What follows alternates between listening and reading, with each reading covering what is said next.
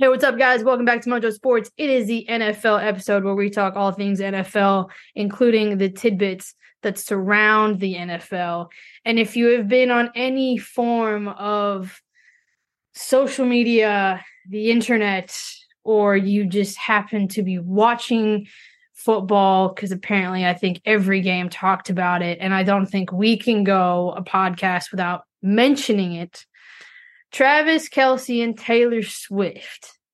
I saw a very fun little stat that isn't football related, but kind of, in the fact that it was like, what, plus 400% in jersey sales or something for Travis Kelce or even just the Chiefs. I'm going to let you two kind of talk mostly about this because this is not my wheelhouse. I was a grump the entire time they were mentioning it. But Laura, you kept going on about it. Correct me if I'm wrong, but you two are a fan of this, no? Yeah, definitely. I mean, the Travis Kelce relationship didn't see that potentially happening, but it's great, I think, for the sport. It's great for all of us Swifties to see Taylor out and about at a live sporting event having fun. And I think what was fun about this was the build-up. And that's one of the big parts of being a Swiftie is all the little Easter eggs and all the little things along the way, the hints, the drops, and then you get, obviously, the big surprise. And seeing her at that Chiefs game after last week, there being rumors she might have made an appearance. It was awesome. And I think, cool to see her get into the game. I also saw, I think it was on Bleacher Report a couple of days after, that there were some notes that appeared to have been made for Taylor about who to root for, a couple of rules, who these players are. And yeah, it was great. It was great fun. Great to see her having a good time. And I'm excited to see what happens. I'm also excited for a breakup album when the relationship doesn't last, but we shall see. Riley, there was a lovely post that I saw, and it was a quick football breakdown for all new Swiftie fans that have now made their way to the Chiefs. I mean, dare I say these are bandwagon fans now. But you've definitely been a fan of Taylor Swift, so I'm sure you enjoyed seeing her there at the game. Yeah, well, I think I made a joke that this is just one step closer for her to actually get the halftime show eventually when she stops touring around the world, which obviously I'll pay $10,000 a ticket to go and watch. But I think this the hype is kind of funny, like the Taylor Swift effect, as they're calling it. The fact that it was the highest viewed game this year so far, with an average of like 24.7 million viewers or something, and it was the highest demographic of females aged between 14 and 23 or something like that. Like it's just so funny to see something like that. And for us, especially here in Australia, they're like, oh, the down low of Taylor Swift's new boo, when we all know exactly who he is. And for me, I was kind of like, oh, sort of why? But apparently he's been a fan all these years, and he was always making these jokes about her in the past 6 to 12 months or something like that. So, it's funny to see it sort of come about. But yes, I can't wait for the breakup bangers. I mean, it's amazing when you have a podcast and you put out there that Taylor Swift absolutely ghosted you at one of her concerts and didn't take your bracelet. Clearly, it works out in the fashion that must be a new way of dating. Yeah, it's not an app. It's not the old way, but it must be the new way moving forward. Speaking of halftime, we'll quickly touch on it. Usher is the halftime performer for the upcoming Super Bowl. I thought that was a pretty good announcement. Just really quickly, 10 seconds, thoughts on that one. Riley, Laura, thoughts on Usher's halftime show? I think it's going to be interesting. Apparently he wasn't even the top 3 choices. But yep, be interesting to see if he brings somebody else like so many other artists have, or if he goes solo like Rihanna did last year. Yeah, I would have liked to seen a completely different style of artist and music at this year's Super Bowl. I think we've seen, kind of a similar trend over the last few years. But Usher's amazing. I saw him live a very long time ago, and he's incredible. He's been on Kim Kardashian's Snapchat stories over the last 6 months. So, there's a little bit of traction there. I think new people are starting to learn who he is. But yeah, hopefully it's a party and hopefully it's fun. But I'd like to see Taylor. So we'll see. Yeah, I'd like to see some country music. I think that would be maybe some Carrie Underwood, because we all know. There we go. Okay, moving swiftly. Oh my God. moving on, and I did not mean to make that as a Taylor Swift pun, but it happened in real time. So there you go. Interesting week of football. Week 3 has been and gone. We'll quickly run through the winners. We had the 49ers over the Giants, Browns over the Titans, Lions over the Falcons, Packers over the Saints, Dolphins, very, very big win over the Broncos, Chargers over the Vikings, Pats over the Jets, Bills over the Commanders, Texans over Jags, Colts over Ravens, Seahawks over Panthers, Chiefs, unfortunately, over the Bears, Cardinals over Cowboys, Steelers over Raiders. Riley, I'll let you start first. We always kind of talk about our surprises from week 3, and I think we're 3 weeks in, and there have been some disappointing moments in the NFL. So my kind of question to you is, what was kind of your biggest disappointment coming out of week 3 from these teams? Oof. Look, there was a few, one that touched really closely to my heart, but I'll go with the Cowboys. I don't understand how you can be a double-digit favorite and then lose by double digits. That hasn't happened, I think, in something since like 1976 or 1982 or something ridiculous like that, where there's been such a shift in the score handicap. So considering the first 2 weeks, they were like, this is it. This is the dynasty team. This is the defense that's going to, bring them to the championship. And then you have somebody like the Cardinals, who everyone was pegging as, to go the worst this year, get the number 1 pick. Everyone was, saying, Caleb Williams, pack your bags for Arizona now, to get beaten by a team that I didn't even think has a number 1 wide receiver. And yeah, so that's probably my biggest surprise for the week. Laura, your Seahawks won, so we're safe there. We're good. But your boy Russell Wilson, he took a small loss, shall we say, to the Dolphins. What would be your kind of disappointment out of week 3 from these teams? Man, Russell Wilson is the only quarterback to have won a game by 50 points and lost a game by 50 points. I saw that interesting stat from the start of his NFL career until now. I think all of us were watching that game just wanting it to stop. I'm a big fan of Miami. I've talked about that on this podcast before, but you just want it to stop. They even took 2 around and they still kept scoring. So one of the things that I think was interesting about this game was, there's going to be a lot of talk about Russell. There's going to be a lot of talk about this offense, as we move forward. And I think that's where a lot of the blame's going to go. But this Broncos defense, you can't even call them a defense. They didn't play any goddamn defense. We're looking at a quarterback in Tua who is constantly getting sacked, constantly getting hit. That's one of the biggest concerns coming into the season about the Miami team. Broncos didn't even touch him once. Pat Surtain had a lot of hype coming into this week. That matchup with potentially him and Tyreek, what was going to happen there. There was quite a bit of conversation and nothing. So I think, what can you do at this point? All the talk that's come from Sean Payton, everything he said about Nathaniel Hackett, about the Broncos last year to this year, to Russell's behavior off the field. Where actually is the problem? I can't quite tell. I think it could be in every area. So what do you do? I think they're going to have to clean house. And I think they're going to do it sooner rather than later, because that was just abysmal. Loved seeing everything about, what the names escaped me. The coach from the Dolphins, Mike McDaniel, how he'd been a previous ball boy for the Broncos and now he'd absolutely slogged them. So disappointing from the Broncos. I mean, Shannon Sharp hit it on the head. It was just a nightmare. It was horrific and it was embarrassing. So who knows where they go from here, but I think they'll be cleaning house. Yeah, I mean, it was a hard game to watch, and the running joke, since those games have happened, is at least they didn't go for the field goal, right? I mean, at that point, how nice of him to take a kneel, but at that point, like, there's not a lot you can do.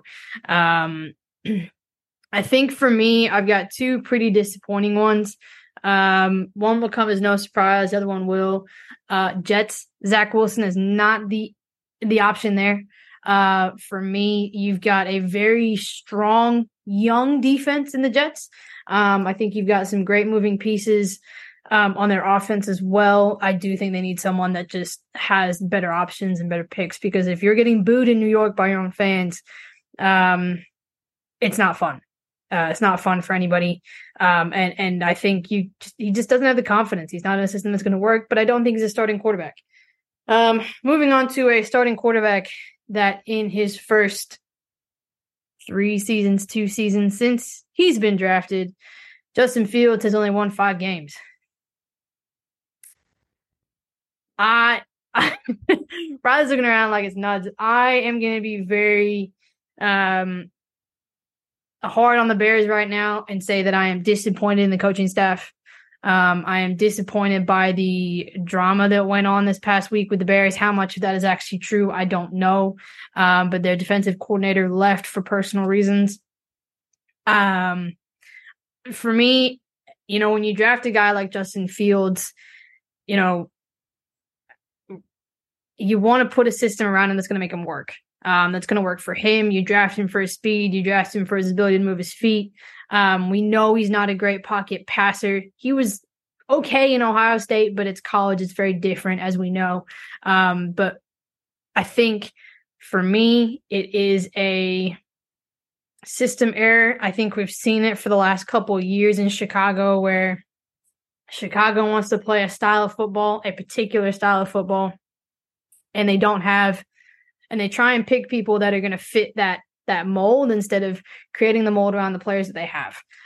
So I'm disappointed in the Bears. I did not expect them to be 0-3. I think there's a lot that they have to kind of look at to be able to move forward. I think the coaching has to be better. The play calls have to be better. And I think at some point, you just have to let Justin Fields go. Let him go. This happened last year. He started off a little robotic, like he had a seatbelt on him, and then all of a sudden he just started running. I mean, the dude rushed for over 1,000 yards. Why isn't he running the ball?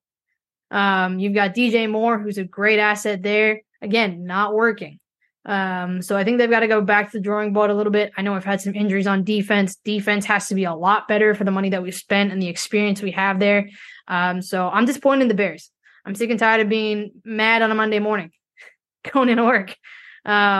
So something needs to happen with the Bears, and it needs to happen quick, smart, because right now we are sitting 32 out of 32 teams in the power rankings, and we are looking like we're going to have the first draft pick and the second draft pick in next year's draft.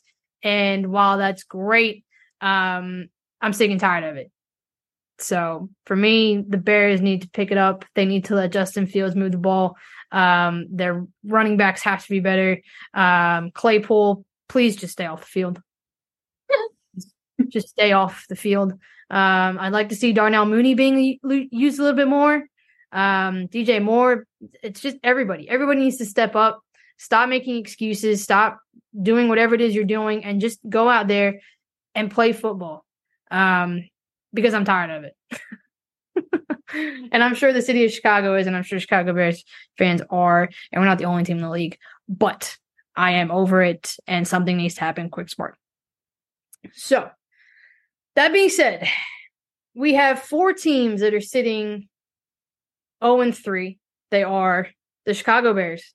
They are the Panthers. They are the Vikings. And the 4th one is, somebody help me out. Broncos. They are the Broncos. 4 teams, 4 very interesting teams. 2 teams that we didn't expect to be here. I would say that none of us really expected the Broncos to be here. None of us expected the Vikings to be here. That especially when Kirk Cousins is leading touchdown passes in the league right now with 9. So that's baffling to me. Laura, out of these 4 teams, they all play each other this week, coming up in week 4. Who do you think is going to come out on top in these 2 games and actually get their first win of the season?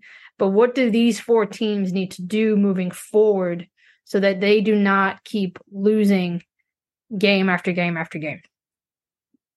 I think the matchup between the Vikings and the Panthers could be a bit of an interesting one. I'd kind of written off the Panthers and Andy Dalton until I'd seen them come up against Seattle this last week, and they kept Seattle on their toes until we woke the hell up in the second half of that game with Kenneth Walker.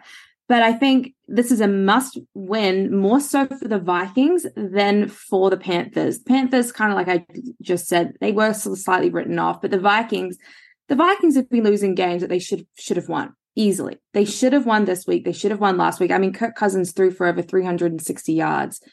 And like you said, leading touchdown passer, you've got Justin Jefferson. How the hell are you not winning a game when you've got Justin Jefferson on your field?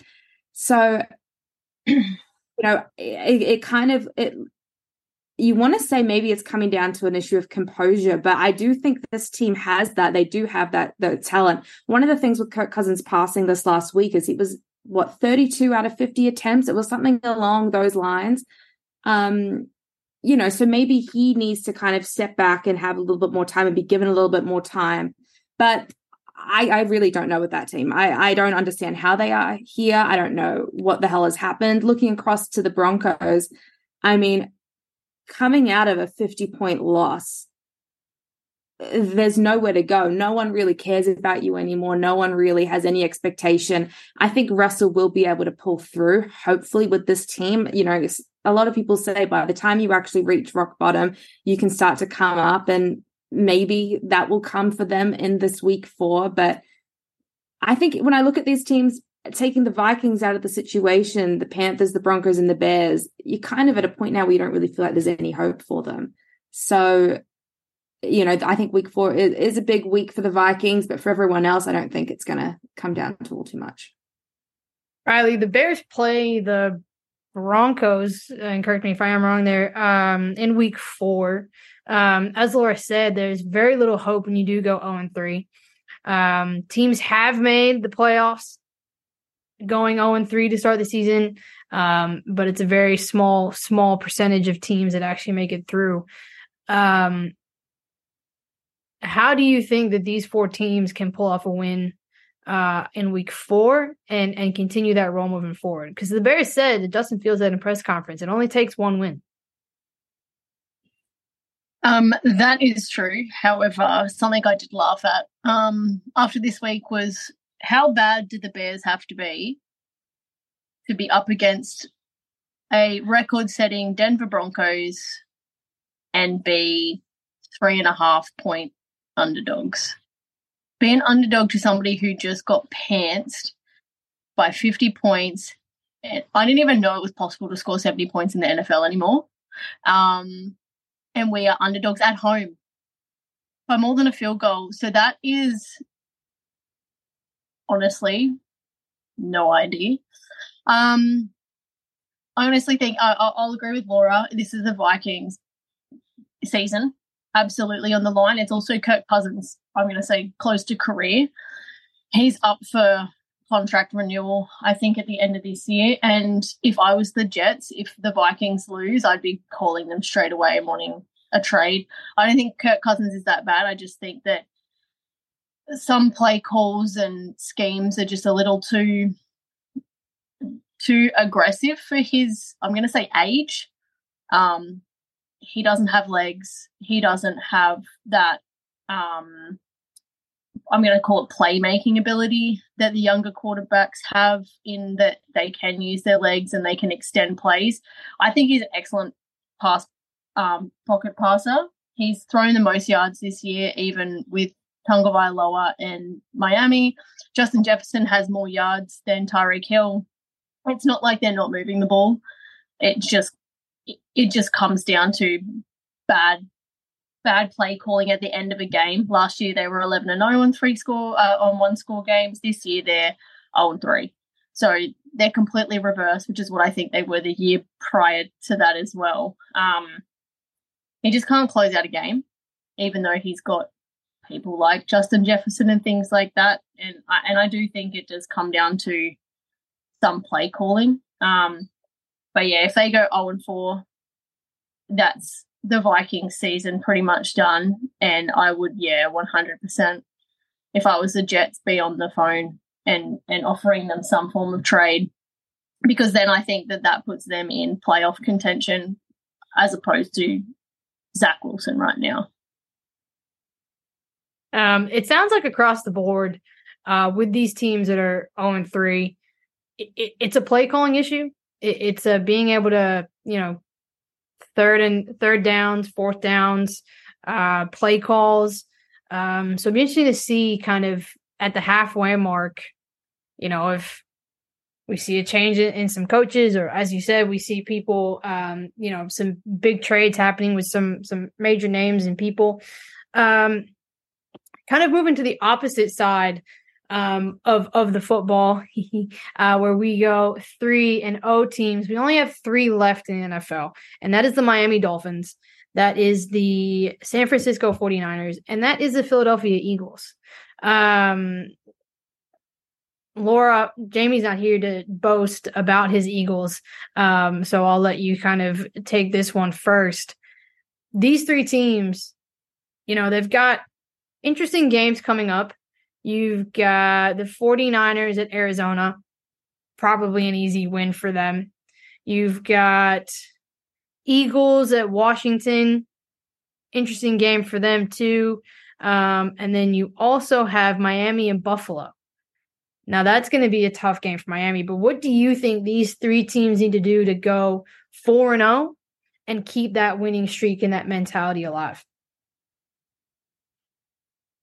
Looking at the Miami-Buffalo game, Buffalo are favorites for that, which you wouldn't really think, seeing what you've seen out of Miami these last couple of weeks. I was a little bit surprised by that, especially with how we were talking about Josh Allen to start the season. I think for Miami, the biggest thing is going to be navigating this Bills defense. I think, they've got their locks in Tyreek Hill. Jalen Waddle, I believe, is still going to be out. So this is mostly going to kind of rest on him a little bit. Is he still out? Is he not? I'm not sure. And so I think coming into this week, it's going to be how they can control the ball, how they can protect Tua. And, they're going to have Tyreek locked up. They're going to need to get smart. They're going to need to run the ball a little bit. So I think, navigating that defense is going to be huge for them. Looking at the Eagles, this Eagles team I'm finding really confusing. I'm happy to see them 3-0. I just finished watching the Kelce documentary, which I thought was really eye-opening, and I think everyone should give it a watch. Gave me a lot more respect for Jason Kelce, not that I think he needed it, but, I was quite impressed coming out of that. This is a team that has all the gear and what kind of looks like no idea. They're scraping through these games. They're getting these wins, but they're not really convincing. They came out against Tampa. I think they won by about 2 scores, something like that. When really, if we'd seen them last year, they should have annihilated this Tampa team. There is no reason it should have been as low scoring as it was, despite the fact that you had AJ Brown going for over 130 yards or something like that receiving. So I think coming up against Washington are a little bit of a wild card in my book. I don't really know what we're going to see from them, what we can expect. And I think, the key for this team is just staying disciplined, putting the ball in Jalen Hurts' hands, and doing a quarterback push at the 1-yard line. I mean, good God, nothing's ever going to stop that play. It's insane. Coming the final one, the 49ers. 49ers are a steam train. They don't need to do anything. Don't change anything. Don't touch anything. Give the ball to CMC. That man is an absolute freak of nature in more ways than one. So, 49ers, I think, are now the number 1 contenders.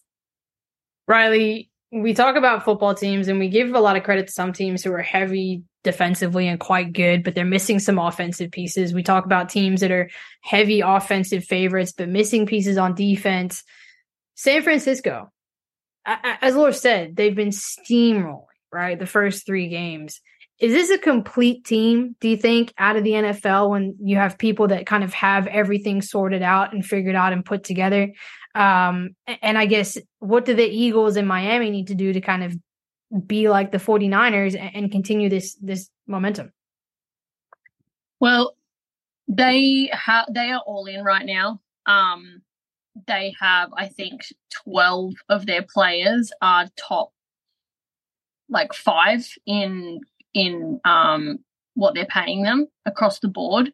So they are 100% utilizing Brock Purdy's rookie deal and absolutely going for gold right now. They are not thinking 5 years ahead. They're not thinking long term. They're thinking right now. And I do think they're probably, and I hate to say it, the most complete team.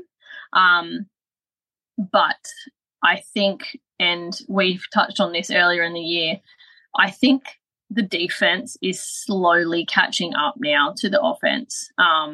So if, at the end of the year, hopefully we get the two best teams versing each other in the playoffs. And hopefully that offense that goes against that Niners defense is good enough to not just score 10 to 13 points. I think I saw a stat the other day that this is the first time a team has scored the exact same amount of points every week, which is 30 for the Niners, for the first games starting off their season. So 30 points, it's like a score that's sort of, it's not achievable for a subpar team, but it is hard to get when they have the kind of defense they do, when they can literally do a couple of 3-and-outs and you're kind of stalling and the ball's going straight back to the Niners in their own half, or that you're getting all the way down to the red zone and they get a takeaway. They're that kind of defense that they excel in so many different areas that you can put all this effort into making it down the field only to not even have a takeaway from it. But I think, and because I have so many Niners fans as friends, I hate seeing them win because I just do, because my team sucks. But I think, they're going to be one of the harder teams to stop just because of the caliber of players they have. And it's at the key positions. It's in the pass rush. It's at the wide receiver position. It's in their secondary, but it's not everybody. And they can, because they have a $900,000 a year quarterback as opposed to a $40 to $55 million a year quarterback that so many of these teams have. Yeah, it's very interesting, like when you mention the contract situation, and I think you're right. They're definitely taking Brock Purdy's contract and going after the amount of people that they can because of that. I do think, as we've seen with the 49ers, financially, teams that pay heavy quarterbacks that probably don't do well, we've seen struggle because they don't have the money to get anybody else. So I think, if you want an all-out team, sometimes you gotta sacrifice in certain spots, but where do you sacrifice, right? You don't want to be drafting a rookie every time, and Brock Purdy's one in however many, I'm sure, as well. Before we kind of go, I want to touch on week 4, right? Our games we're most looking forward to for week 4. For me, there's 2, and for very different reasons. And while I hate to say this, it is Detroit and Green Bay, because I think you've got 2 teams that are very, very interesting. You've got the Detroit Lions, who just seem to have completely flipped the script, if you will, on what their seasons used to be like, on how they play football. And then you've got Green Bay, who have Love, who likes to run away from under center without the ball. So, for me, this is going to be a very interesting game for the NFC North, especially, seeing who loses, and then, out of the Vikings and the Bears, who wins, because that whole section is just upsetting at the moment. And then my other game that I have to mention is Atlanta and Jacksonville. Not because I like either one of those teams. I couldn't care less about Atlanta or Jacksonville. But for me, they're playing in London. It's the first international game of the season. This is like a home game for Jacksonville. They always win when they're in London, which I always found funny. But this game is being played in Andy's room. And for those of you who don't understand what I am talking about, they are doing a Toy Story setup for this game. All these players are going to be animated. They're going to be running around the field like they were in Toy Story, like they're in Andy's room. Hopefully nobody shouts middle of the game, Andy's coming, because I don't know what they would do there. That would just be absolutely hysterical. For context, when you hear Andy's coming, you're meant to lie down on the floor like you weren't just alive like the toys do. So for me, I'm very interested to see. I love the Nickelodeon games. I think they're hysterical. So I'm very interested to see how this game goes. But those are my 2 games of week 4. Riley, your 2 picks, or your pick, however many of games you're looking forward to for week 4. So I've got 2 as well. Dolphins Bills for obvious reasons. Divisional game. This is the Bills' chance to sort of reclaim sort of top position. They'll be 3-1 if they take the win. Otherwise, Dolphins are going 4-0. Everybody else is 2-2 at best. So they've got that 2-game. They'll have that 2-game buffer if the Dolphins take this one away. So I think it's really important that the Bills get this one. And a strange one, but Raiders Chargers. I've never been a big fan of Garoppolo, but I'm a big fan of Devontae Adams, and I can say that now because he's left the Packers, and I don't like supporting anything to do with the Packers. So, I'm glad to see him still thriving, even though he's now had a second quarterback change after moving to the Raiders and then losing Derek Carr. But if the Chargers do not win this week, Brandon Staley has to be fired. They should have lost last week. Who goes for it on 4th down inside your own 20? They didn't win that game. Kirk Cousins lost that game. They 100% should have lost that game, and they would have been 3-0 instead of the Vikings. And I think Brandon Staley would have been fine then. So just because they won doesn't mean that that was actually a good game. And I think that if they do, it might not be this week, but he's 100% got to be the first coach gone, because ever since he blew that lead last year against Jacksonville, they have not done anything. So again, it comes down to coaches and what they're calling. We have seen some interesting calls on 4th down and down by a score. We've seen a lot of field goals be kicked. Laura, you get to kind of round us out with your picks for week 4. And I'll give you even just like a bonus question for this one. Do we think we'll see Taylor Swift at another Kansas City game? We definitely won't. I don't think we'll see her at the Jets. I just feel like that'll be a little bit too much going on. Probably not her scene. I'm actually really excited to, and I also can't believe I'm saying this, to watch the Steelers and the Texans.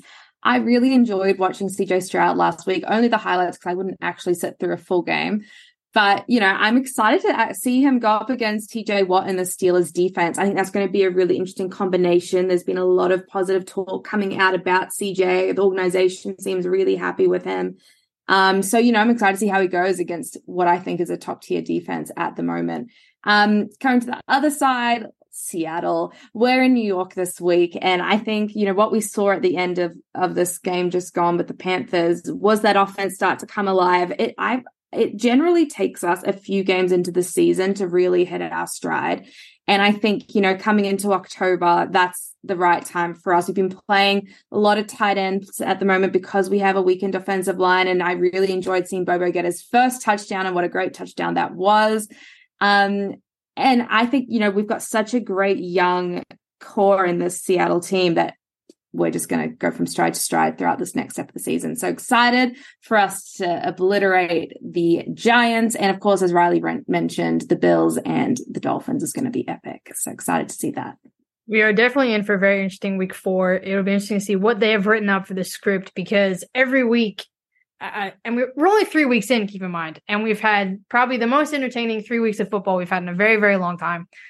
With some big blowouts, with some people not doing what they should be doing, with some major, major losses that are huge. So I think it's You know, when they say that the NFL really knows how to write a script for how these games are played, they really do. Fantasy, I'm sure, for a lot of teams was amazing these past week, or it was disappointing based on where you had some players. For me, it was good. I enjoyed fantasy this week, and I'm sure plenty of others did, and I'm sure we will see that again in week 4. But that's all we got time for. But we'll be back kind of next week to recap on week 4 and talk all things week 5. But until then, we'll catch you next time.